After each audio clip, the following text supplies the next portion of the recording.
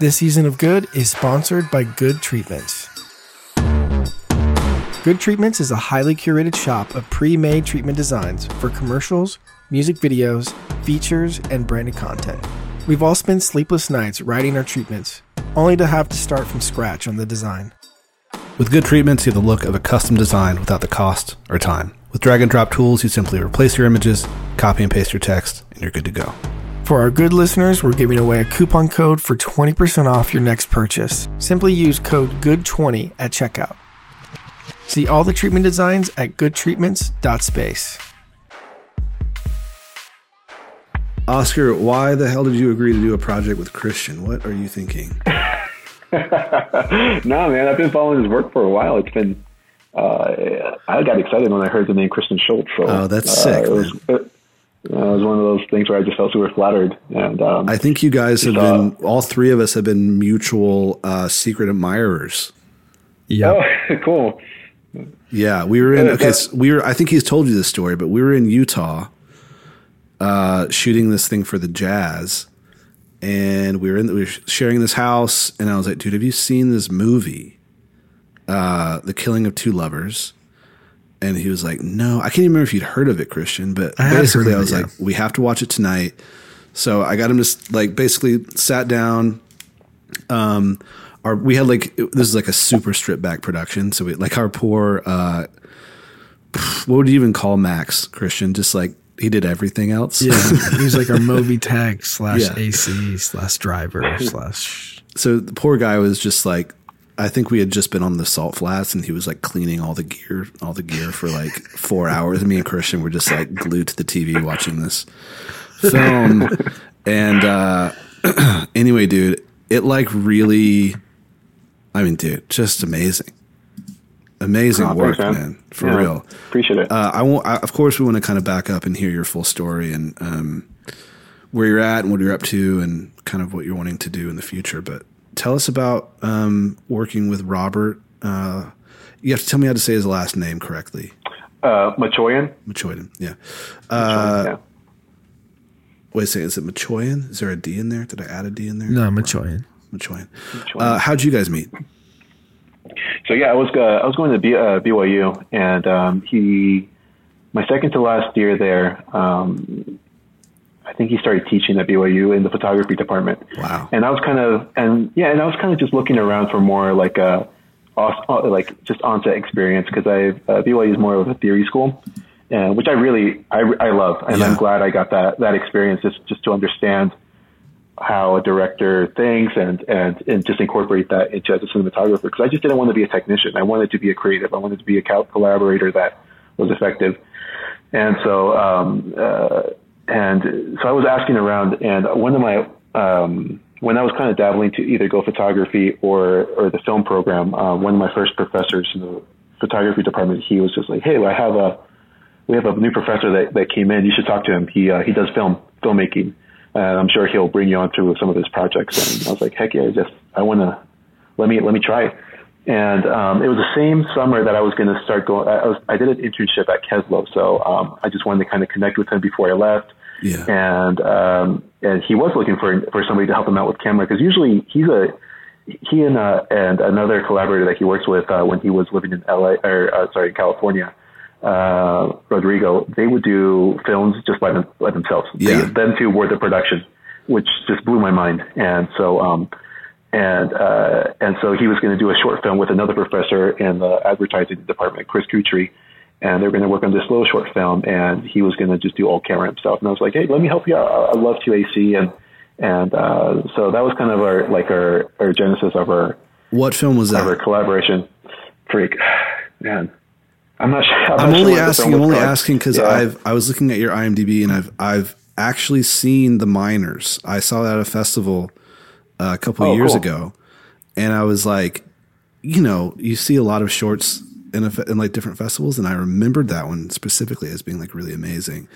Thanks, man. Was that one of your first ones, or was that later in the relationship? No, this was so the film that I'm talking about right now is something I just AC'd for them with. Okay. This is a year before The Miners. Okay. I don't know. I think it's in Spanish. It's in Spanish. It's called Lágrimas de mis sueños, Tears of My Dreams. Okay.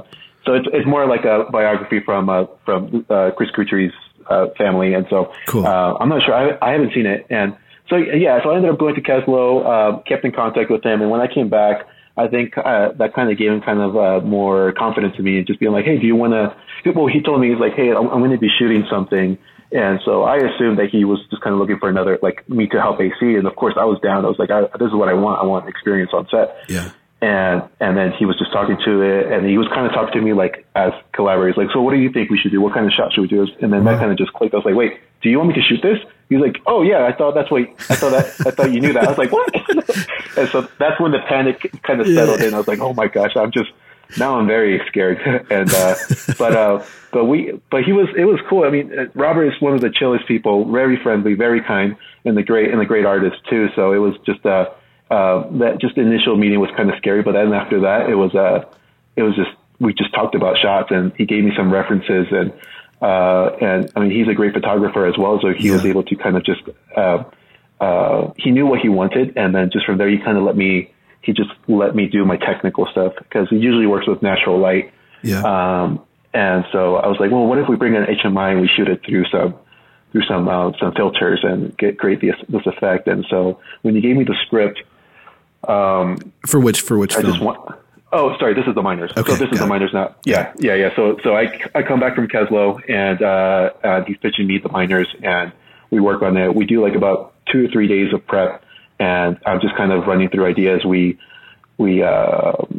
And so now he's working with, I guess, a crew. So plus 2 more people now. And so, yeah.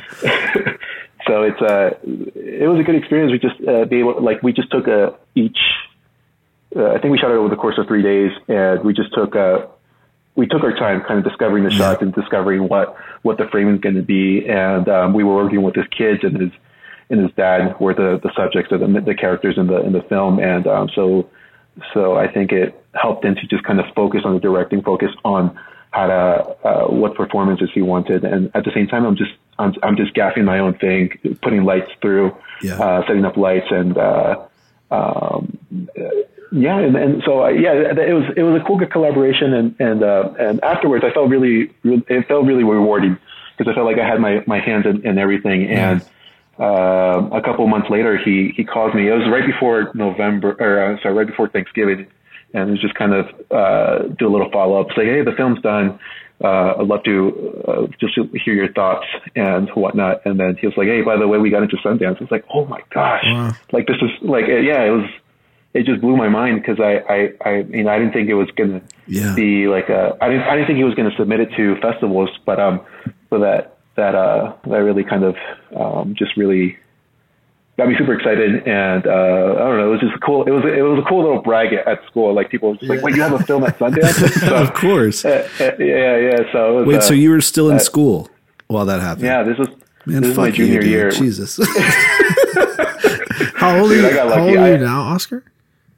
I'm 30. 30. So this must have been a while ago then. This was about 4 years ago. Yeah, cool. 3-4 years. Yeah.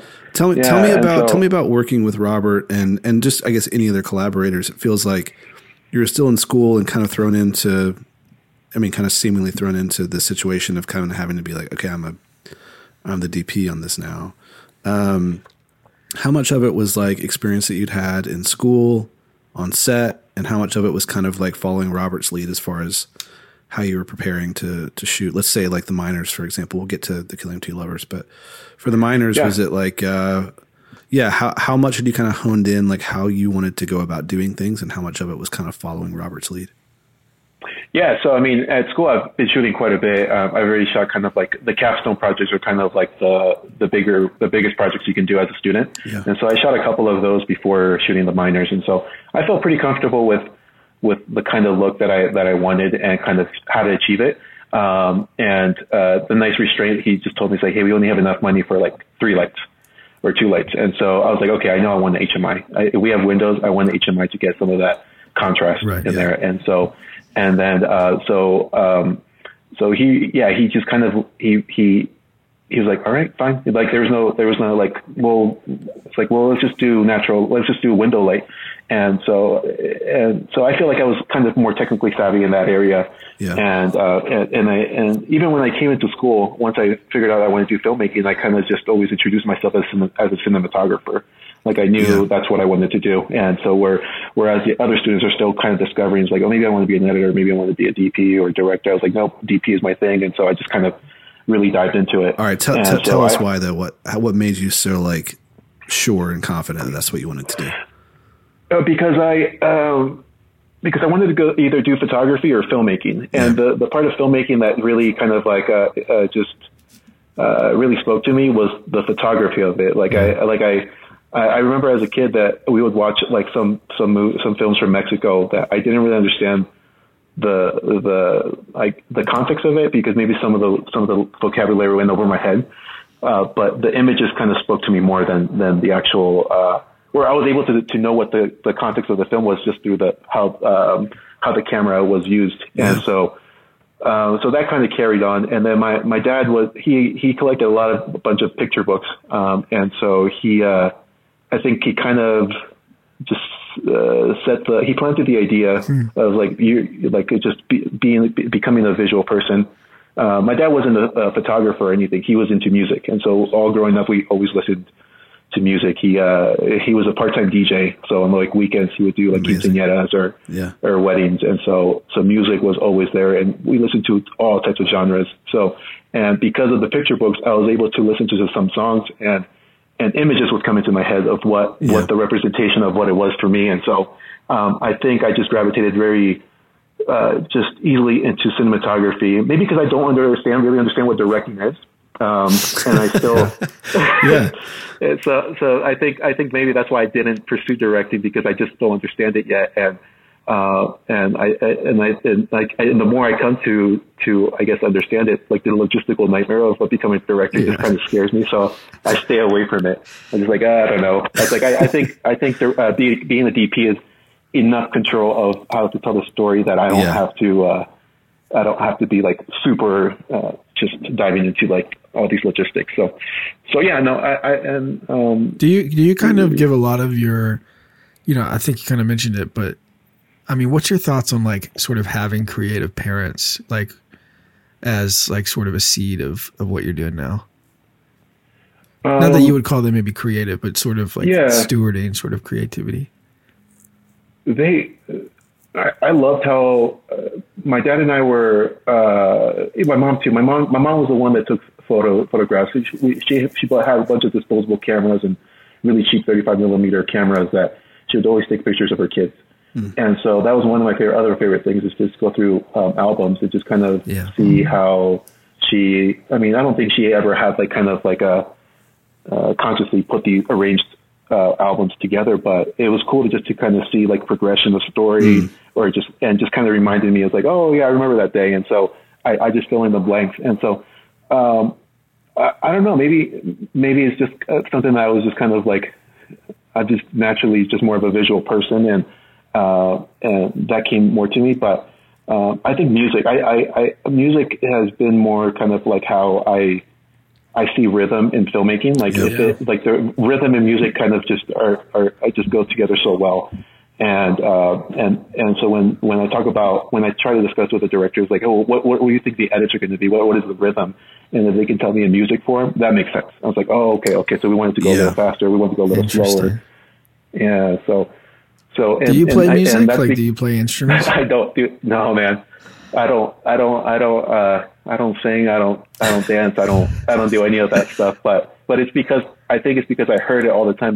Music was always around it, that it was subconsciously just planted in my head. And it was all genres. It wasn't just like Latin music. It was, my dad was, when he was in Mexico, he talked a lot about like kind of like new wave and just like, just folk rock. And then he also liked a lot of electronica or EDM kind of music. And so he would also do like a bunch of mixtapes. He would go to Philadelphia or New York and just kind of get a collection of music all put together. And it was cool to listen to afterwards because I'm just like, oh, it's just so interesting how he combined a bunch of like singles into his own thing. So, dude, I get that a lot, man. I'm the same. I know Christian traveled and played music. I did not. I couldn't tell you anything about the technical side of music whatsoever. But it's been a huge part of my like kind of formative years. And I would say the same thing, man. I think musically a lot about filmmaking. I mean, I make a lot of music videos, so that's part of it. But like, oh, cool. I think, I edit all of my own stuff as well. So like thinking kind of like rhythmically and in like a linear way. I'm very much the same on the same page. Like it means a lot to me, and I feel like it's like kind of deeply embedded in who I am creatively, but I couldn't pick up a guitar and know what to do at all. Same. I'm good. I'm glad I'm in good company because I feel the same way. My brother does more music. He plays piano. And so I've kind of shown him the dark way of filmmaking. And I'm just like, dude, please, if you find anything else that you like, please just go into that. Like unless you really like filmmaking that much, you really, really have to love it because you're going to suffer a lot. Like he wants to become a director screenwriter, and but because he's playing music since he was a child, at church he is like the pianist, and so he kind of learned it by force, but he likes it, and he likes doing his own compositions once in a while. That's great. Just to play around. So I was like, that's good, man. Take that because that'll help you to understand rhythm of screenwriting and editing, and which will inherently make you a better director. And so he's not in school yet, and he's barely going to start college, and so I'm excited to see what he does. So hopefully he doesn't get too discouraged, because I told him many times, maybe I'm discouraging him, I don't know, maybe subconsciously I do want him to become something more like a computer science major or something. Like, do something that don't we all do something where you're going to make and then you finance my films. Yeah, there you go. That's some forward thinking. I like that you just passively said you're going to suffer, by the way. That is the way forward. No. You're not wrong. For sure. No, it's a good stuff. I feel like it's always kind of pushing and tugging, and I feel like I've grown as a human, as a person as well, just kind of like reading and interacting with different people. So it's been. What are some films that you grew up in that you feel like, I always mention like this sort of turning point film for me was a film called Y Tu Mamá También, made by Alfonso Cuarón, and films like Sin Nombre too. Like there's like such good independent Latin films out there. Like, are there anything that that I haven't heard of, that the listeners maybe haven't heard of, that we should definitely watch? So I grew up with a lot of commercial films. My dad was a big fan of westerns and epics. Ooh. So I remember watching a Lawrence of Arabia, the Man with No Name trilogy, or the Clint Eastwood films. Yeah, big time. And then we watched a lot of documentaries too. My dad really loved documentaries, and I think that was kind of how he justified that we can kind of just watch a movie together because I'm still learning something. Yeah, that's cool. But I feel like one of the first few films, and because I watched a lot of like these commercial films, one of the films that we did see a lot was Leon the Professional. Oh yes, yeah. That was a bit what a great movie. This is one of those things where Christian gives me because I have not watched that movie, and it's like one of those blind spots that Christian like gives me a hard time about all the time, where I could just solve it by watching it, but I just haven't gotten to it. Did you honestly, Jared? You would appreciate the movie probably more now than ever. I'll say that. Like, dude, like vintage Natalie Portman is like the best. You know what I mean? Yeah. But also just the wardrobe. I do feel music. Like research wise, I need to watch that with the film that we're kind of like. Dude, it's such an entertaining watch too. It's not like a hard. It's not like a hard watch. It's not like going to like Lawrence of Arabia is like harder to watch than fucking. It was hard. Professional. Okay, I'm sorry. Keep going, Oscar. So no. Yeah, I agree. Just to echo what Christian was saying, it's a good watch. I saw it again like maybe 3 months ago after like 10 years of not seeing it, just to see if my taste has changed. It's like, nope, still entertaining. Yeah. I still love this film.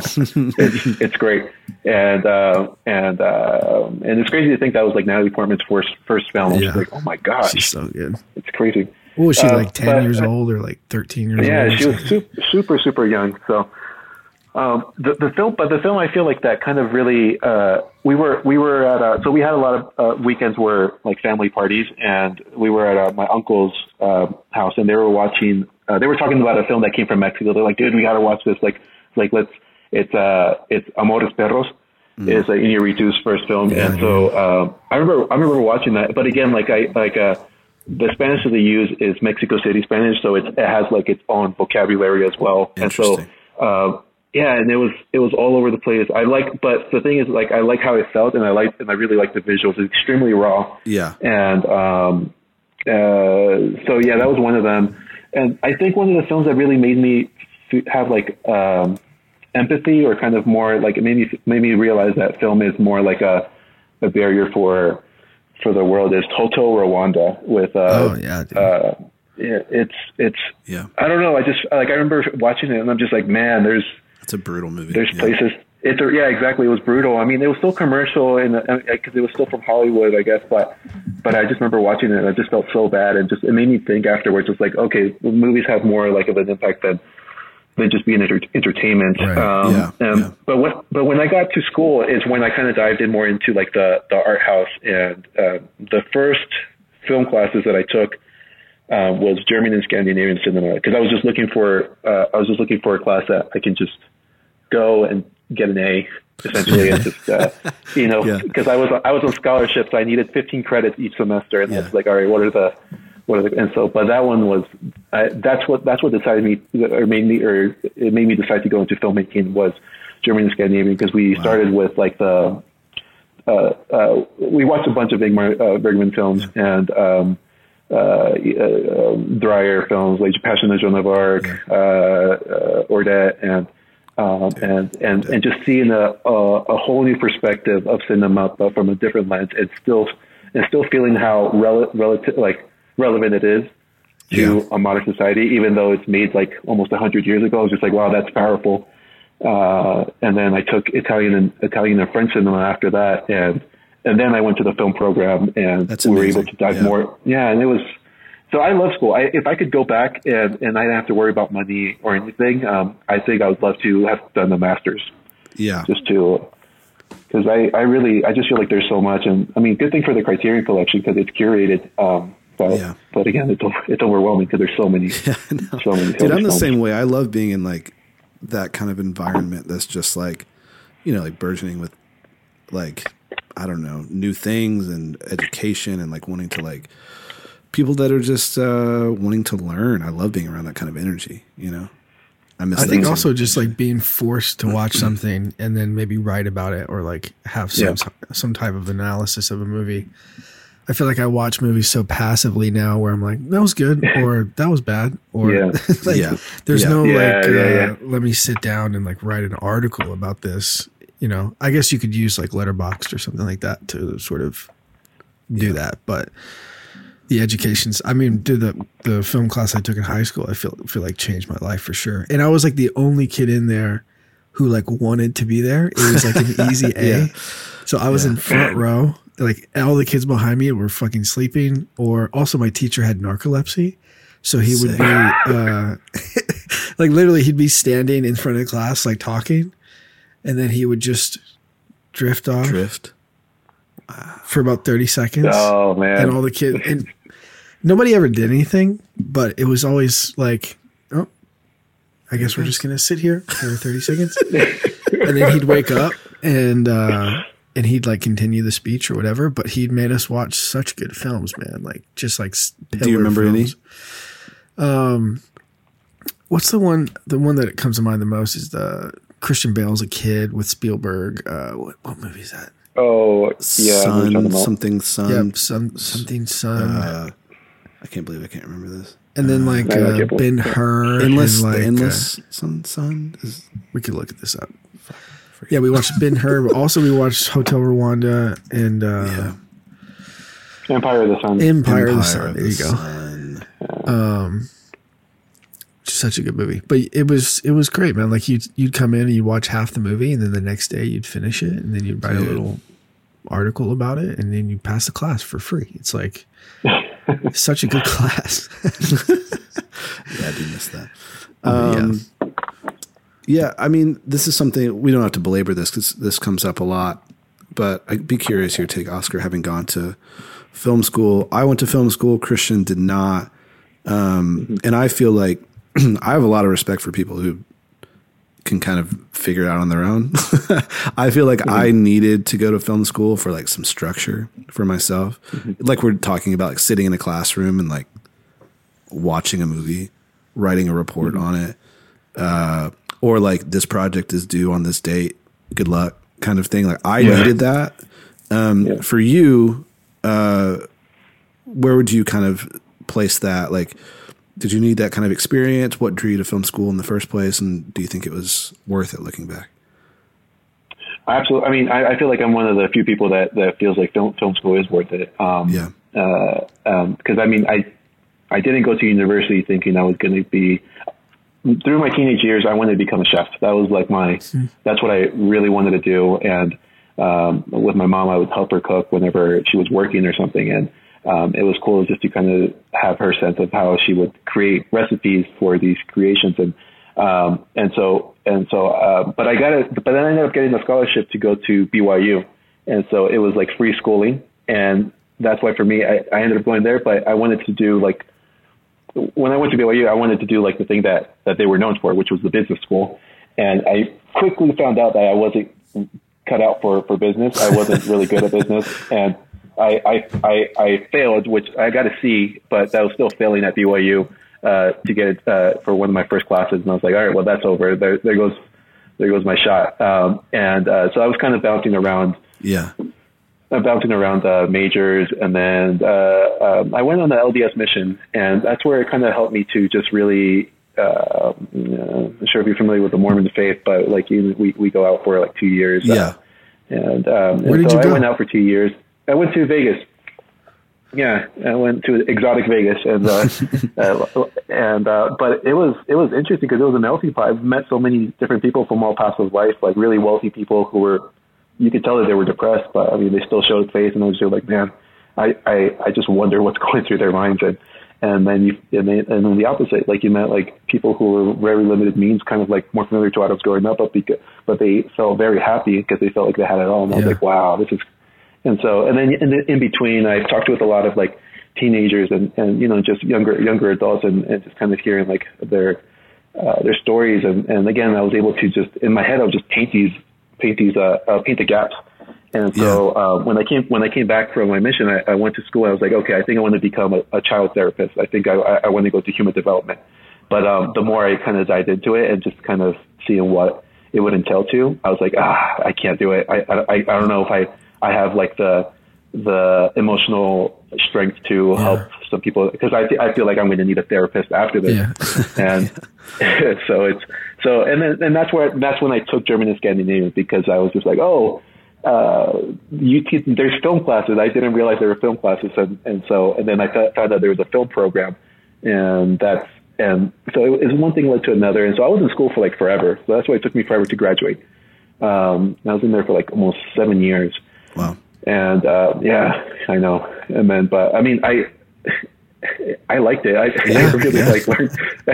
So it didn't feel like some classes did feel like a drag, but I really liked it, and I would have stayed there more, but I'm glad they're like, you got to go. Like, get out of here, Oscar. Yeah. Get out of here. Yeah, exactly. Like there's no more.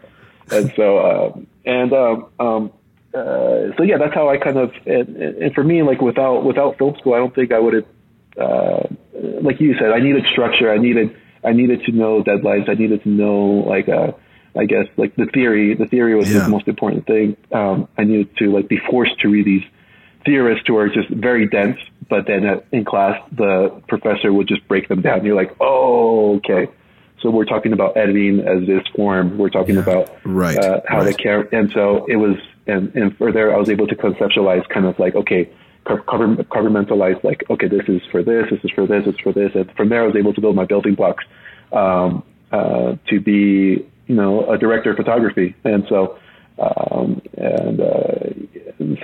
I love the collaboration of film. I think photography would have been a little bit too lonely, which sometimes I don't mind being alone, but I like talking with other creatives and just other departments and just kind of getting a sense of what they're thinking about and just making something cool. So the sense of community is what really attracts me to filmmaking. Yeah. Oscar, how much did and currently does photography play a part in the way you go about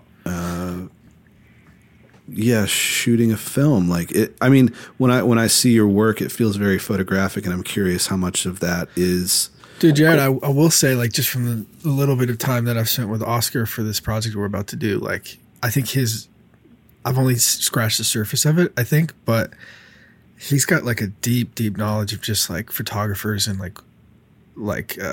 as references too. Like the first conversation we had, he shot me a photographer that was exactly what I wanted to do for this project. And I was does that come from your dad? Or is that a little bit kind of you taking that and running with it? Yeah. So when I was in the photography, kind of taking those photography classes, there was a list of picture books that, the other students was oh, I like this, and I just write them all down. Yeah. And then some YouTube channels as well. Robert is also a big part of that because he has a bunch of picture books in his office, and I'll just go through them, and he'll just help me with references, and I'm just I'm looking for something like this. Who do you recommend? And they're oh, you should look at this or look at that. And I was okay, yeah. And so he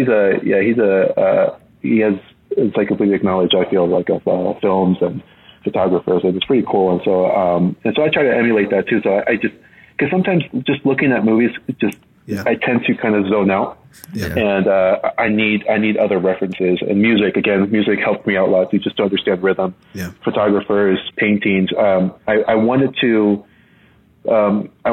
minor in art. What's it called? Art education. What is it called? Anyways, just to kind of get because there was a class where we went through from the Renaissance to contemporary art, and it was just fascinating just to see the styles evolve, and then just how some iconic and just very prolific kind of painters now, to us, they were just kind of almost like scumbags to their time. They're what are they doing? What, this doesn't work. But it's and for me that kind of gives me courage. I'm just okay, if I want to take those leaps of faith. Maybe it's gonna fail. It's gonna be the worst thing ever made, but at least now I know. Or I will learn. It's maybe 90% of it sucked, but this 10% is what I'm going to carry for the next film or next project. And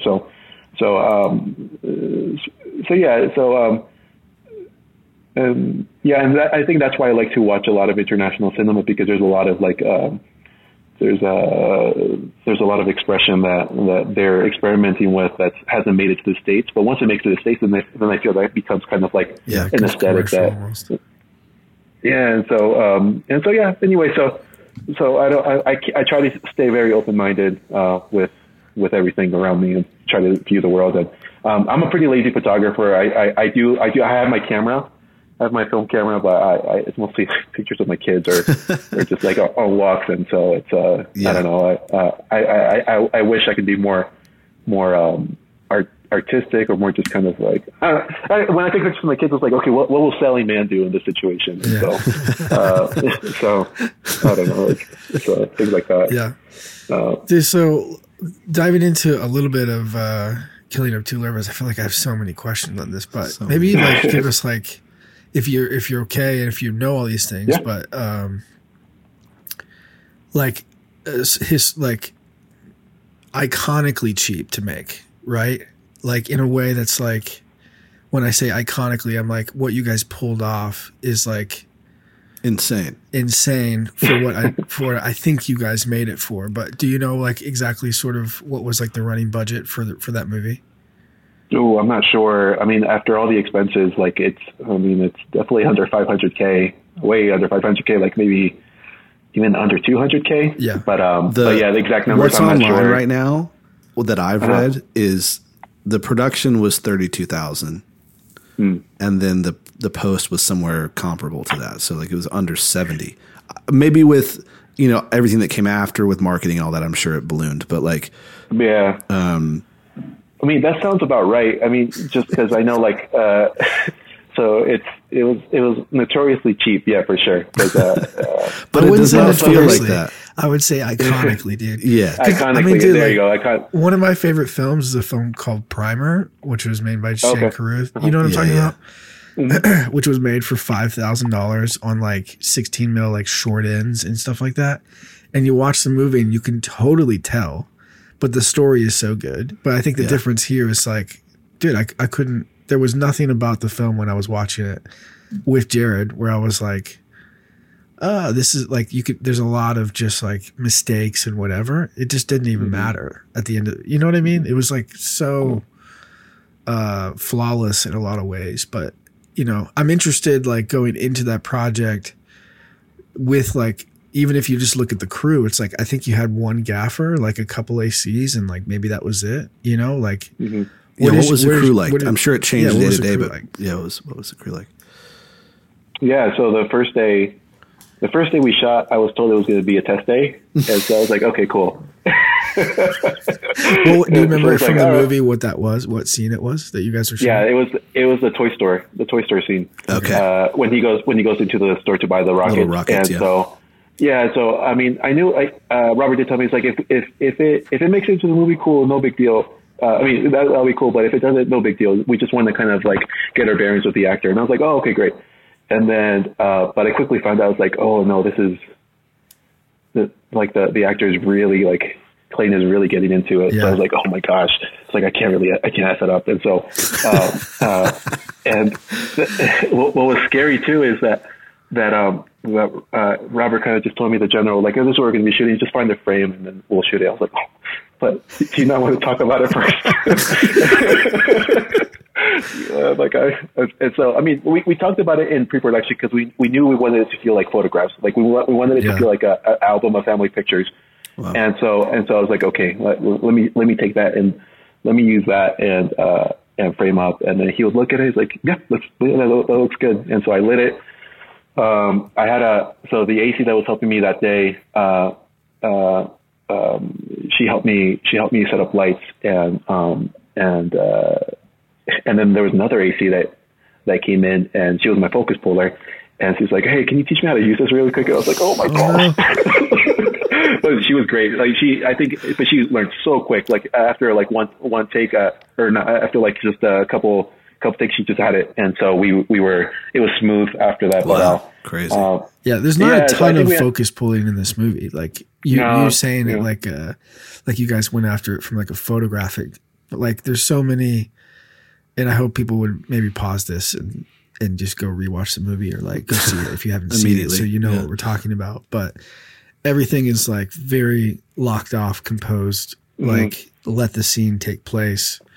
Dude, I don't know how to say this without sounding like I'm like just sucking up to you, but like so Christian Solomon sent this trailer to me, and was because I hadn't heard of it until I didn't remember this until he told me the other day. But he sent this trailer to me and was like, basically like, dude, you have to go make your movie. Look how amazing this looks. It feels like very much in the same spirit of like what you're doing. And I watched this trailer and was like, I cannot believe how beautiful this looks. And also how connected I feel to it. And then I sent it to you and it was like, dude, you have to watch this movie.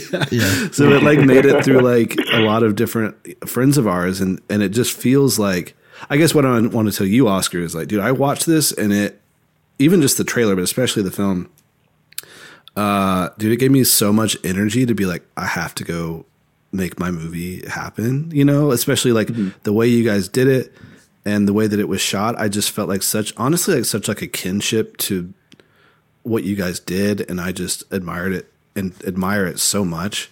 So just like complete like fanboy moment.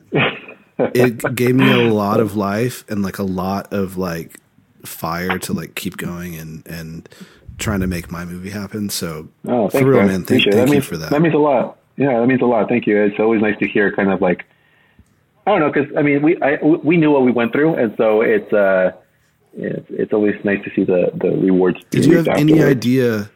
And again, we can dive back in, Christian. Sorry, I didn't mean to cut you off. I want to dive back in for sure. But did you have any idea that it would become? And I don't know what it's felt like for you, but it's obviously rippled out to become a bigger thing than I imagine you thought it was when you got involved. Yeah. What's that been Absolutely. like? I mean, yeah, Robert showed me the first edit, and he was out of town. He just kind of gave me the keys to his office. It's just look at it, and it was in black and white. That's how he usually edits. He usually edits in black and white, just so he doesn't have to look at anything else. And, so smart. Hold on. Just pause. That's such a great idea. I've never thought about that, Jared. I'd want to talk to him more about that. I'd have some questions about that. Okay, continue though. No, for sure. I think Robert would love to talk to you with you guys. And he's way more articulate and smarter than I am. So this is, I'm giving you like the cliff notes of everything that happened to me from my perspective. But yeah, he was out of town. He told me, he's like, hey, just check out the film. Tell me what you think. And I watched the whole entire thing, and I was like, oh my gosh, this is actually really good. Yeah. And so just because I know there was like some issues with like continuity and logistics that came up on set, and so I was kind of afraid of like, do we have everything that we need? Yeah. I was like, I hope so, but because we shot it all in 12 days, and some days were cut short. But it was. And then you say 12 days? Is that what you said? 12 days, yeah. 12 days, two weekdays or 2 Saturdays. What? Okay, sorry. Keep going. No, you're good. And I was just really proud of it. And honestly, I was like, I know the intention was to get it submitted to Sundance, and I was like, I don't know too much about the festival at that point. I'm just like, I don't understand how this can't be like enter Sundance, and so I was very optimistic about it, and I was proud of it. So for me, that was, like, I just felt really good. But sorry, am I answering your question? I feel like now I'm kind of. I don't know what the question was. The first time you watched it, we're getting a sense of it, but the first time it was very obvious that there was something there. Like there was something really special there that you guys had pulled off. But okay, let's back up and dive back in though, Christian, a little bit more like into kind of day to day, how it was feeling. I'm curious too because I'm looking at Robert's stuff and. He seems pretty hands-on, having shot a lot of his own stuff. Mm-hmm. Did it feel like he was kind of handing the keys over to you in that way? Like he was kind of like focusing on other things, or was he pretty involved with framing things up or whatever? No. So we looked at all the picture books in pre-production that we were looking for, and then he told me, he's like, I want you to be the cinematographer on this. And so that's where the trust came in. I would frame up, and like the first 2 days was a lot of like, hey, can you see if this is good? And he would just kind of take a peek. I was like, yeah, that's good. And then after a while, he would just let me frame, and he didn't even have a monitor either. The monitor that we had was for our focus puller, so she can pull focus. And then whenever if the camera wasn't in the van or whatever, then he'll kind of sneak over a little bit, but yeah, I felt like a really big collaborator in that. That's why I say I feel proud of it, because I didn't feel like a camera operator. It was I feel like a DP. I feel like I'm making exposure decisions. I'm making camera and so he gave me a lot of confidence to go into projects after that, to really kind of like be like a creative, just a creative collaborator. And so. But I feel like a lot of the pre-production, he already knew like what he wanted to look like. He also had a little journal where he kind of like storyboarded everything. Okay. But he would always say, don't judge it, because I can't draw perspective. Right. So it was just it wasn't stick figures, but it was like a step above stick figures. Yeah. And so that kind of gave me a sense of what he was looking for. So I'll take that and I'll translate it into what was in the scene, and then once I found the rhythm of it and the like consistency to keep the framing, then that's when I was like, okay, these are the decisions I'm making. And so can we dive in a little bit to? I'm curious. Shooting a film in 12 days. Obviously, there are different ways to do it, but it feels like one way, and it feels like this is maybe what you guys employed, is like really economic setups. Like where there wasn't like. Tons of coverage or over the shoulder stuff. It was like, how can we most economically capture this scene and still it feel like emotional and poignant and all of that. So tell us about like those conversations with Robert, or maybe that was you kind of conjuring these things up, or you guys together, but the economy of these scenes. The simplicity of it. Yeah. It's very fascinating. We knew what we were going to do. Like, so one of the first shots that we talked about it when we did like a location scout was, why he wanted to shoot at this location was because he's like, this is the wife's house, this is Nikki's house, and this is Derek's house. And he always thought it was so like he thought that dynamic of how close they were together. Yes. And even though they were separated was just so powerful to him. So he's like, I want that to be a one take. I want that to feel just like just a one shot. And so, and we saved our close-ups for like emotional moments, which is one when the story begins, and also for the date scene. I feel like that's the only times where we save the close-ups. And again, that goes back to theory as well. Just like you kind of, just keep away from the audience as much as possible. Yes. So that way, when it happens, they're like, oh, this is like now I'm supposed to really pay attention to this moment, or this is going to be an emotional moment. So. And so, now I'm just blanking. What was I saying? Yeah, like the economics of it, the simplicity of it. I think, I mean, we did get a lot. Yeah, we did get a lot of pushback on just like, hey, are you sure you don't want to cover this scene anymore? Right. Robert's like, we can't because if we cover this scene, it's not going to make sense for the rest of the film. Yeah, and so I was like super proud that he kept to those guns too. It's like we can't cover this scene. This is it. And of course there's that scary part with, because that was coming from like our producers too. And then it's like, well, but what if we just get like like you said, over the shoulder, just kind of like a single. And it's like, no, this is it. This is the aesthetic. And so and because he also knew that we won't have time to do coverage for any other scene right as well. So we don't want a scene to just kind of feel like we break the language of the film. Can I just ask you out of pure curiosity, just because I'm just to digress for a second, you go from one house to the next in that opening kind of sequence. I know this is kind of nerdy, and we try to stay away from like gear talk on here. Oh, no, you're good. But what? Because it was like it felt like very purposefully kind of like imperfect, like that movement from that the first house to the second. What was the camera on? Was it on the back of a truck or something? Like what was? No, it was on the golf cart. Okay. The camera was strapped on top. I think I have a still that I can send you guys. Yes, love to see it. A BTS still, and so it was a cheap tripod. It was like an O'Connor tripod. We just strapped to a golf cart so the legs wouldn't move too much. Yeah. And then it was just me panning. Wow. And then so it's and like the road wasn't 100% perfect either. But when we looked at, I know Robert, when we looked at the edit, he was just saying, I like it. Like this feels emotional. This feels emotional. And I was like, oh yeah, you're right. Like you're right. This is very emotional. And for me, I always think of that scene as when I was younger, I used to get so scared that my knees start to shake a lot. Yeah. And so I felt like that's how I kind of interpreted that scene. After watching it, I was like, he must be terrified because he almost did something stupid that he was never going to take back.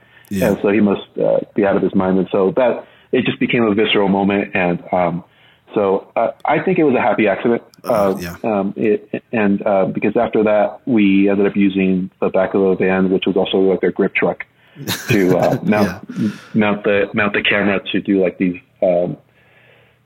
dolly shots. I do want to dig into some more of that, but we can kind of hold off on it till the end. But I'm curious about kind of the last like longer sequence too. But Christian, sorry, go ahead. No, I was going to say I would be remiss if we didn't mention how incredible, I don't even know what you call it, the score or the sound design for this movie is like, it's so strange and amazing. Was that a composer or was it a sound designer? Do you know? Yeah, that's so Peter worked on the Miners as well. He did the Miners sound design. So he's a sound designer from Peter Albrechtsen. Denmark. Is that what you did? Albrechtsen. Yeah, I think he's a pretty big deal. And I think he worked like in Dunkirk or some other stuff. And he worked like on some Oscar nominated films. And so, anyway, so I think he elevated the film to a whole different level. Yeah. Because I saw it without sound. I just saw it with dialogue and no sound. And then my first time seeing it all put together was at Sundance. Wow. But I remember coming out of that film and just because there's no music in it either, other than right. I mean, I would call it music in a way. Yeah. You know what I mean? Yeah. But it's more like I don't even know what you call it, man. I've watched. There's a whole. I can't remember if it's on the extra features on the iTunes thing, but there is an interview with him, and he talks about it. The sound designer. It's very interesting. Yeah. I'll have to dig that up so you can see it. But it's entrancing, man. It is like this. Talk about like kind of like, you talked about kind of like the rhythmic quality and almost like the arrhythmic quality of this film. And I feel like what he's doing sound wise is like so strange and striking, but connected at the same time. But connected, yeah. Yeah. From what I understand too, is that Robert said that he and his dad went down to Panache after and just got a bunch of sounds from the town. Yeah. And just and that became the sound library to make all these for the sound design essentially. And so it's all like found. It's all part of the set essentially. What a genius, man. Jeez, dude. Yeah. Oscar, I have a theory. When I was watching it and I kind of digested it with Jared right afterwards, I didn't know you guys made it in 12 days, but I kind of, it felt like, if you look at like any sense of story structure for like any movie or like Save the Cat or like some kind of like hero's journey or like whatever, it felt like Robert had devised this movie or separated this movie into each scene represented one thing. Obviously, like that's an oversimplification of like the writing process, I think. But was there any sense of like it also felt like you guys did like one thing a day almost. You know what I mean? Like, yeah, I don't know how you guys actually broke up your days, but maybe talk about how like what did the actual day look like? And was there like a communication about, this is what we're trying to do today, this sort of emotional arc, and then that's it. We're going to call it after that. Yeah. Yeah. What Robert and I usually did was, in the beginning and top of the day, we would go to the location that we're going to be shooting in. I mean, everything was so close that we just walked there and we just talked, and then we kind of like, figure out the blocking and then just kind of where the camera's going to go.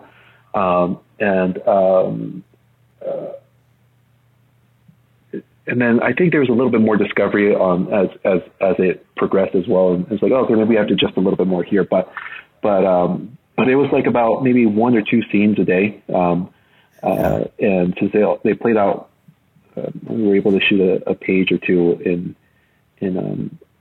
I don't know how many pages we shot a day, to be honest. But your coverage was so economical that you could, like some of the like one shot would be maybe 2 pages long or something sometimes, or 3 pages long or something. Right. Exactly. Yeah. But yeah, I don't know how many pages we actually shot since I didn't have a script on me.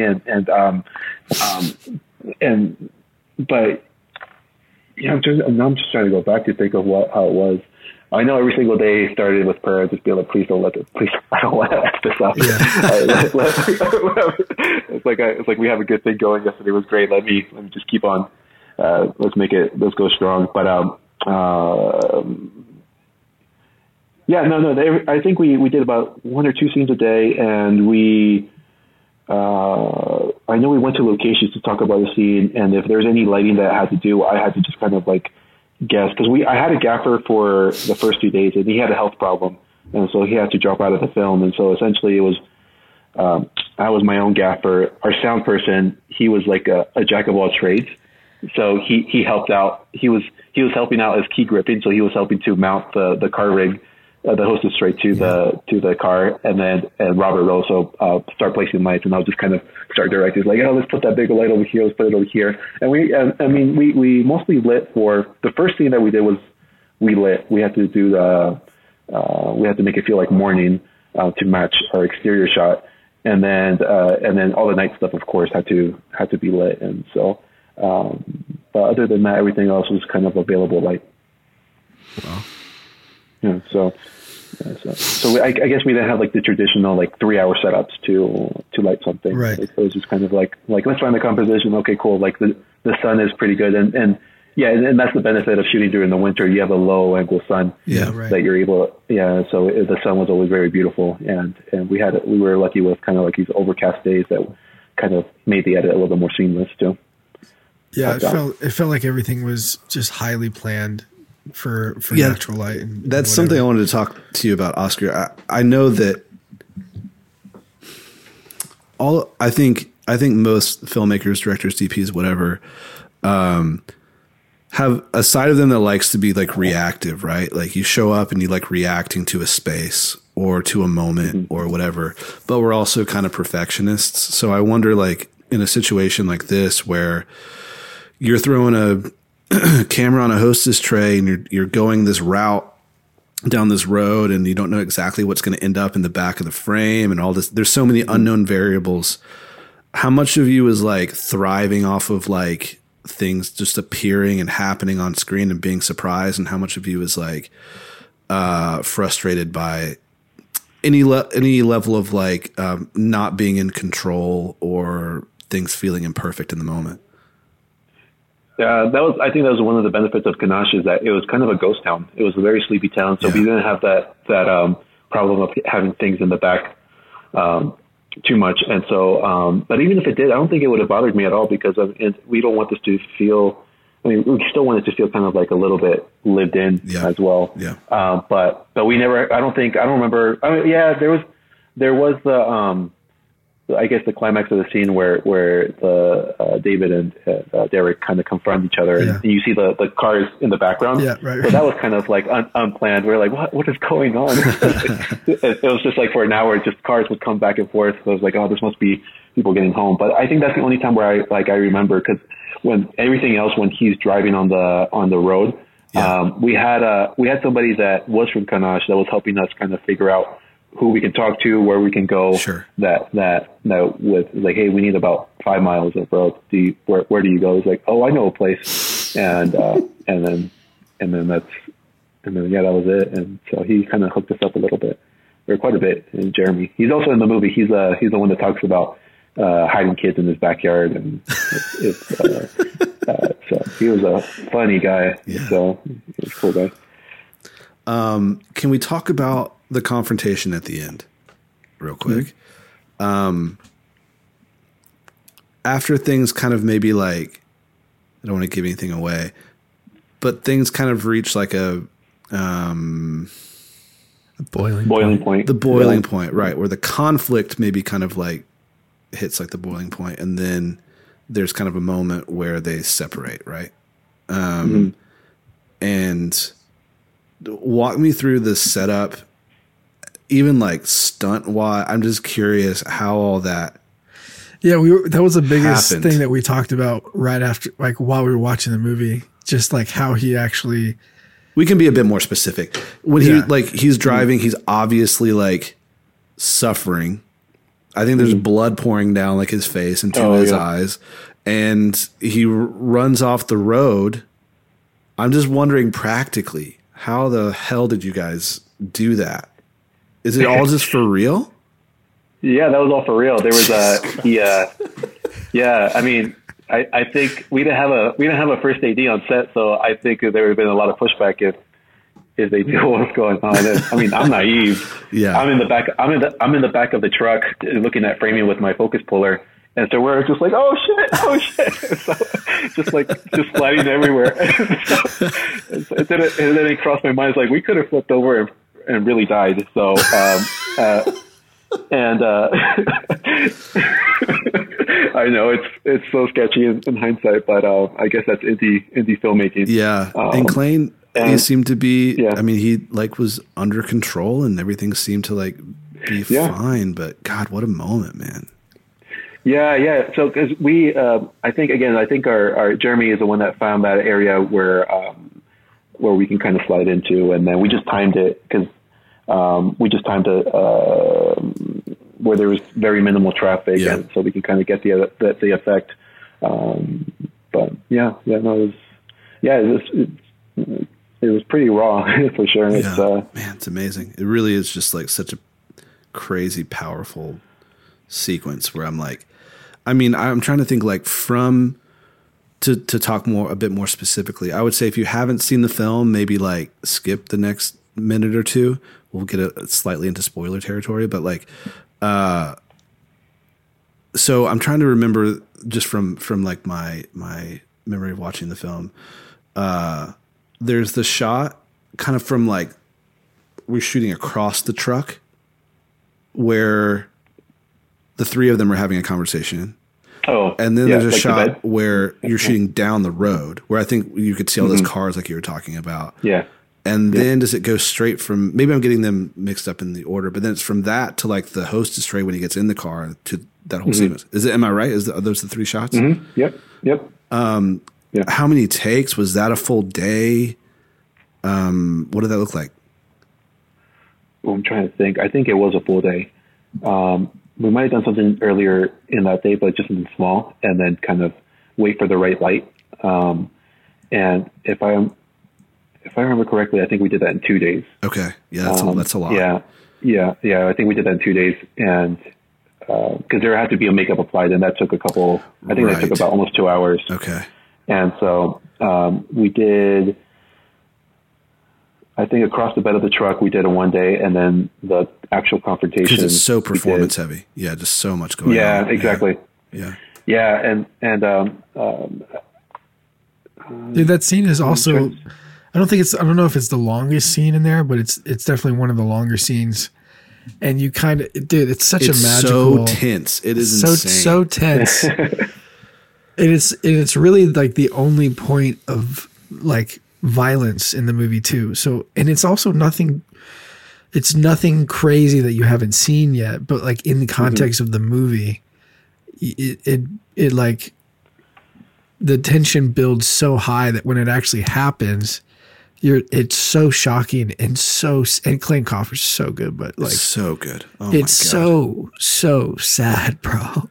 Like it's one of the saddest moments that I've seen in film where and it's everything leading up to that too, you know, that's just like so brutal, man. But that scene is just executed so well. What I will say is after we finished The Miners, Robert pitched me another short film, which was that scene that you're watching, that you're talking about. So that was supposed to be the short film that we were going to do, which was that confrontation about this dad picking up his kids with, and then getting his ass whipped by the boyfriend of his of his ex-girlfriend. And so, and I think from there he kind of just evolved it and just massaged it into this film. And so but I mean, the acting, like the actors that they chose, the cast, they're all phenomenal, just actors. And that was my first time like seeing it in person, like real actors. I don't know. Hopefully, I don't offend anybody that I worked with before that. But yeah, sure. But it was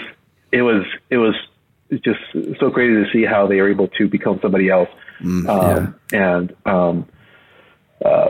So yeah, for me it was cool, and because I know when we did like the car, so that was another scene where we put the camera on the golf cart, and it was supposed to be static, but it didn't feel right. I know Robert just started moving, and I was like, oh, I guess we're pushing in, and I'm just trying to reframe, and then trying to get the just the compositions to feel purposeful. And that's also, I'm not sure if you guys noticed this too. So like everything was framed to 4:3, and then that's the only scene where it opens up to a 166. No, I did not notice I don't think I noticed that. And it was meant to kind of show like this, the explosion. It was the explosion of all of this was building up to this moment. How did that go unnoticed? I don't think I noticed that. Well, that's good. I mean, I think it was meant to be felt more than hopefully seeing it. And also because we shot everything in 166, but with 4:3 frame guides, right, just in case we need a little bit of something, something else. And so, and compositionally, it also just worked well with 166. And so, okay. Can I ask you one question about this last scene? Because I know we talked about not shooting in coverage, right? So I am wondering, and maybe it's just I don't know. I don't want to try and give you an answer.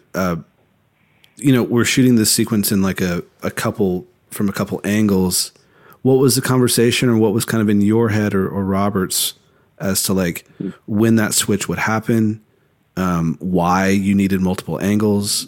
Was it logistical? Was it not? What were kind of like the conversations had as to how you would cover that last sequence? The way I understood it was that we needed to see David's face. We needed to see his emotion, because I mean, like all of this was just coming because he's leaning over the truck, kind of towards camera, right?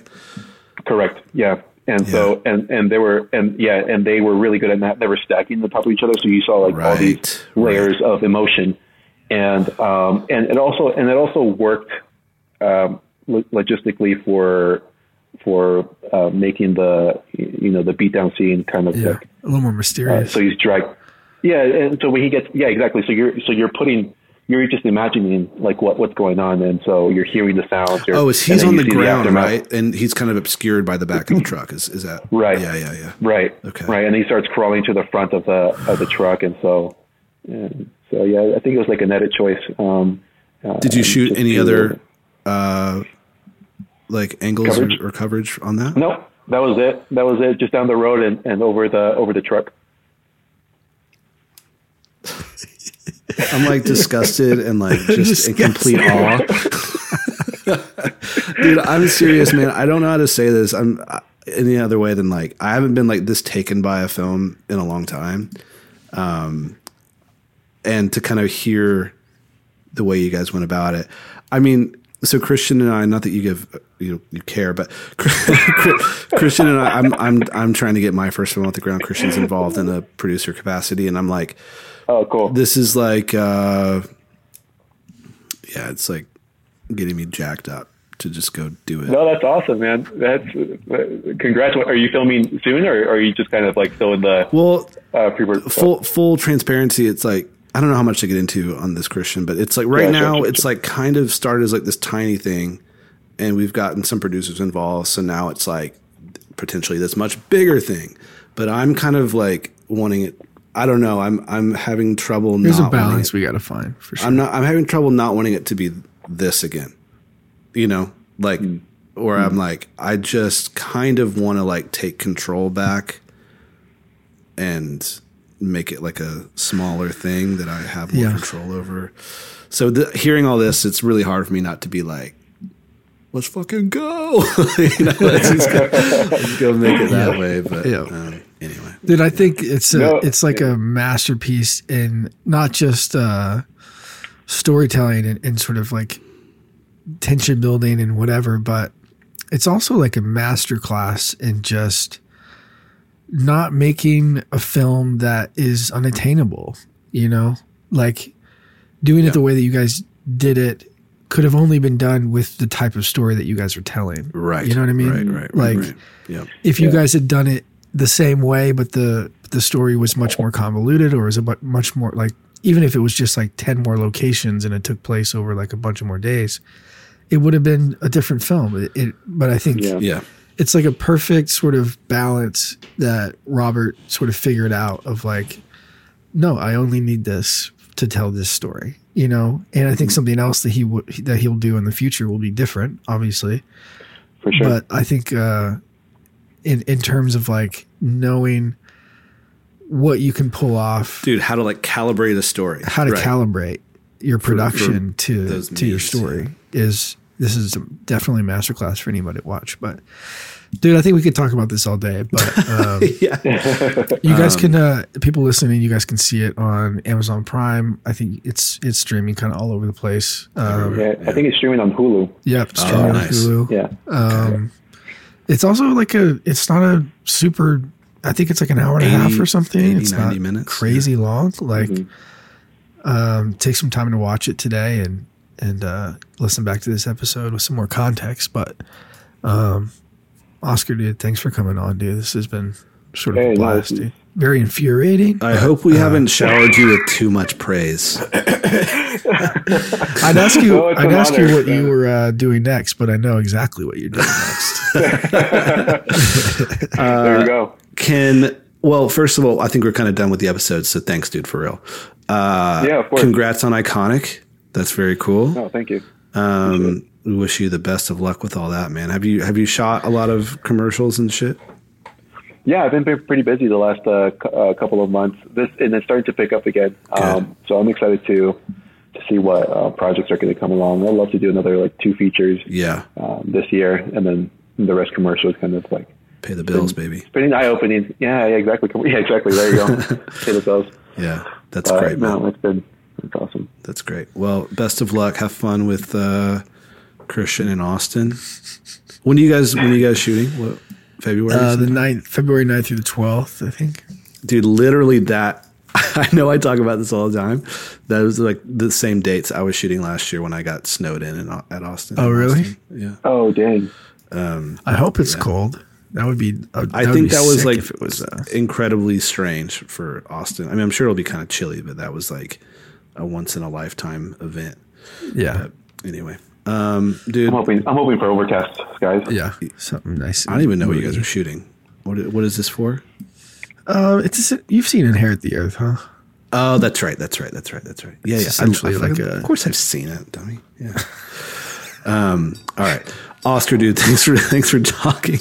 No worries, man. This season of Good is sponsored by Good Treatments. Good Treatments is a highly curated shop of pre-made treatment designs for commercials, music videos, features, and branded content. We've all spent sleepless nights writing our treatments, only to have to start from scratch on the design. With Good Treatments, you have the look of a custom design without the cost or time. With drag and drop tools, you simply replace your images, copy and paste your text, and you're good to go. For our good listeners, we're giving away a coupon code for 20% off your next purchase. Simply use code GOOD20 at checkout. See all the treatment designs at goodtreatments.space.